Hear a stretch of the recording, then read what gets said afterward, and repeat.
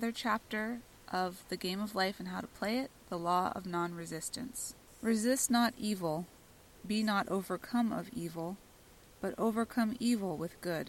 Nothing on earth can resist an absolutely non-resistant person. The Chinese say that water is the most powerful element because it is perfectly non-resistant.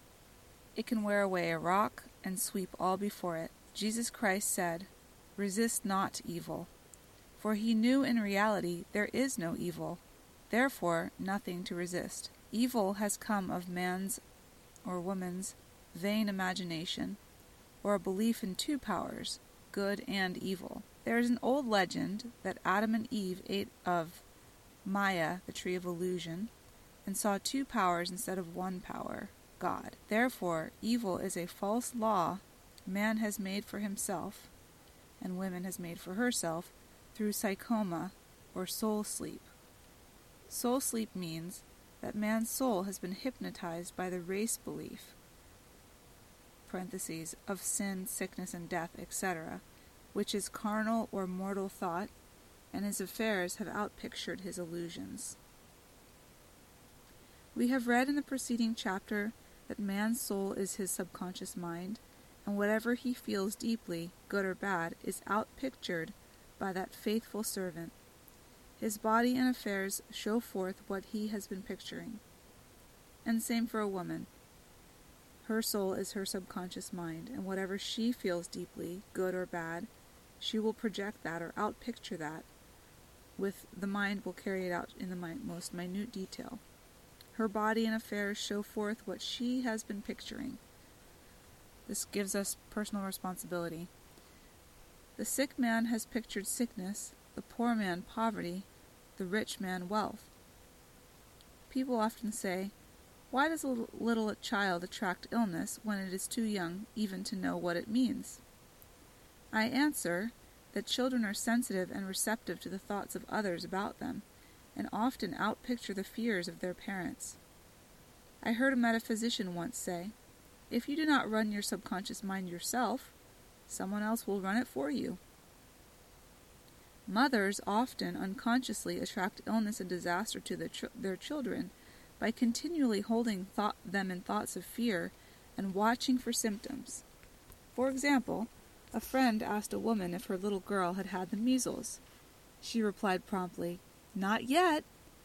This implied that she was expecting the illness, and therefore preparing the way for what she did not want for herself and child.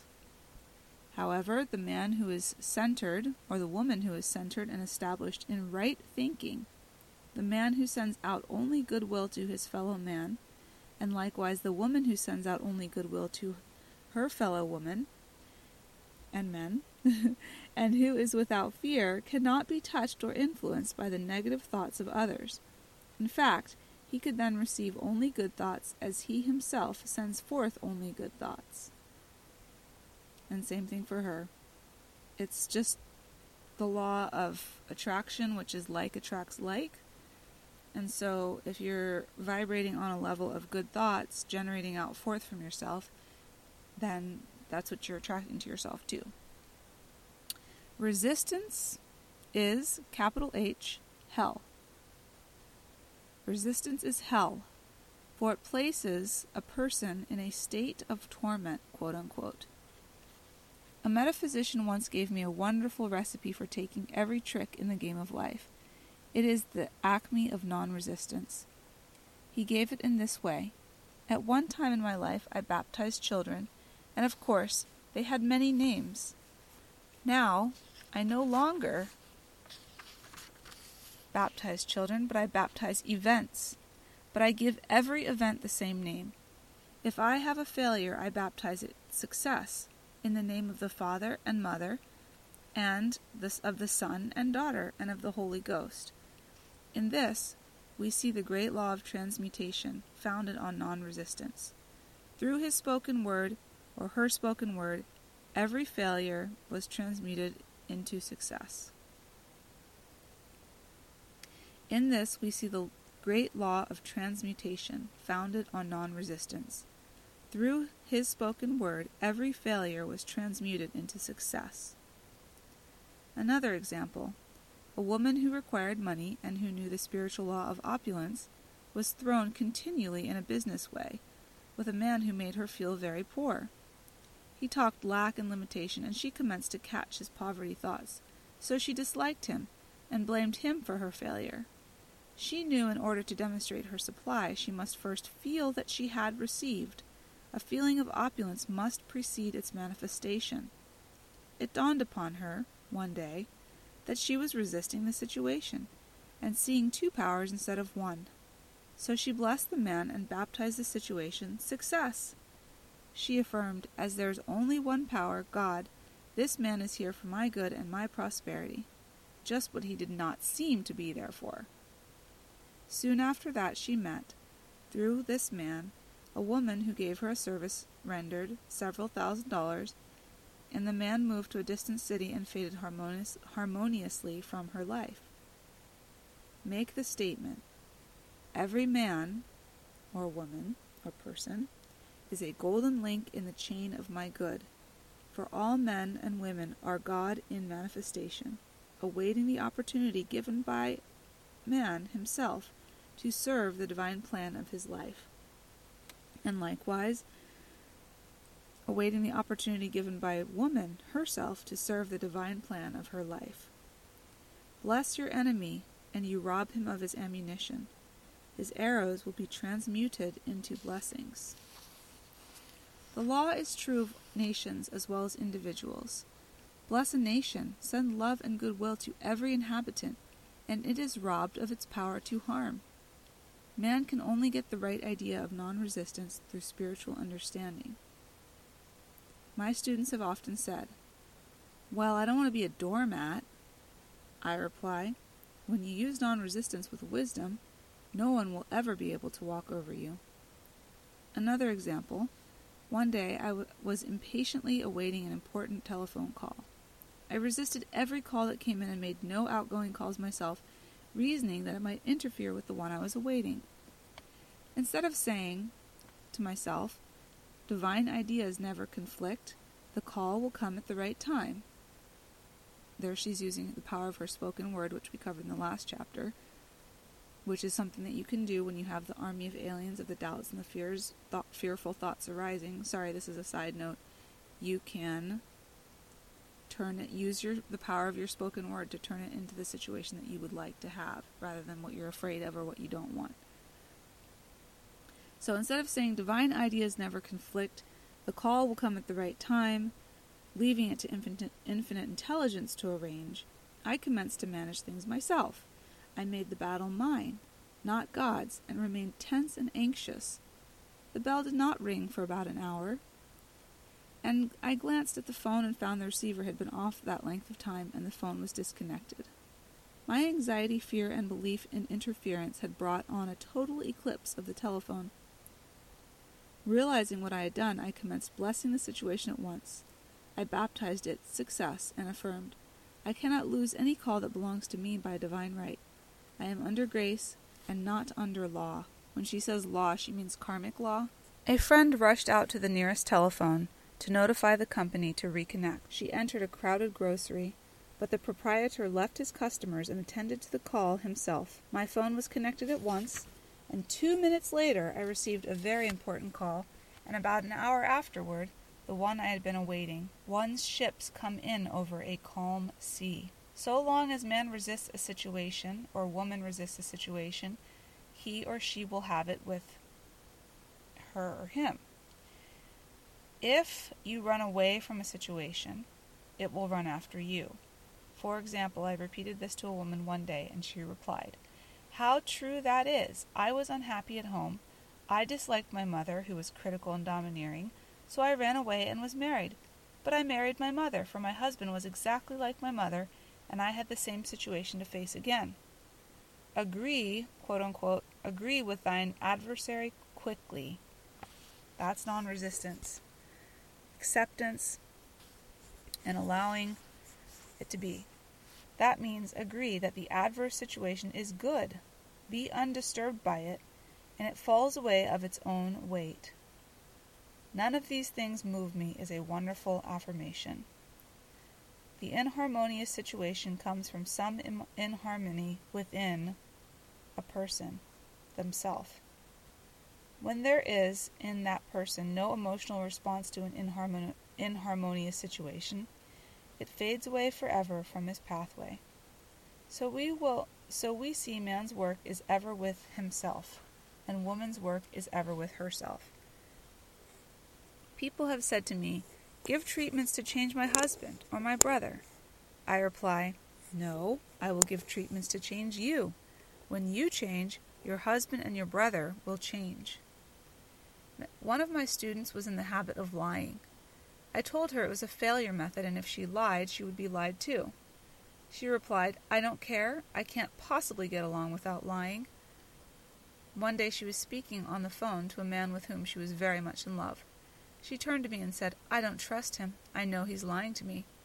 I replied, "Well, you lie yourself, so someone has to lie to you, and you will be sure it will be just the person you want the truth from." Some time after that I saw her, and she said, "I'm cured of lying." I questioned, "What cured you?" She replied, "I've been living with a woman who lied worse than I did." One is often cured of his faults by seeing them in others. Life is a mirror, and we find only ourselves reflected in our associates. Living in the past is a failure method and a violation of spiritual law. Jesus said, "Behold, now is the accepted time. Now is the day of salvation." Lot's wife looked back and was turned into a pillar of salt. The robbers of time are the past and the future. Man should bless the past and forget it if it keeps him in bondage, and bless the future knowing it has in store for him endless joys, but live fully in the now. Who else have we heard this from? Remember, this was written in 1925, so this was pre-Eckhart Tolle, The Secret, all that stuff. For example, a woman came to me complaining that she had no money with which to buy Christmas gifts. She said, "Last year was so different. I had plenty of money and gave lovely presents, and this year I have scarcely a cent." I replied, "You will never demonstrate money while you are pathetic and live in the past. Live fully in the now, and get ready to give Christmas presents. Dig your ditches, and the money will come."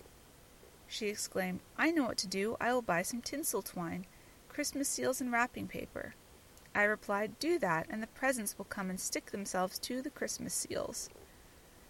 This, too, was showing financial fearlessness and faith in God, as the reasoning mind said, "Keep every cent you have, as you are not sure you will get any more."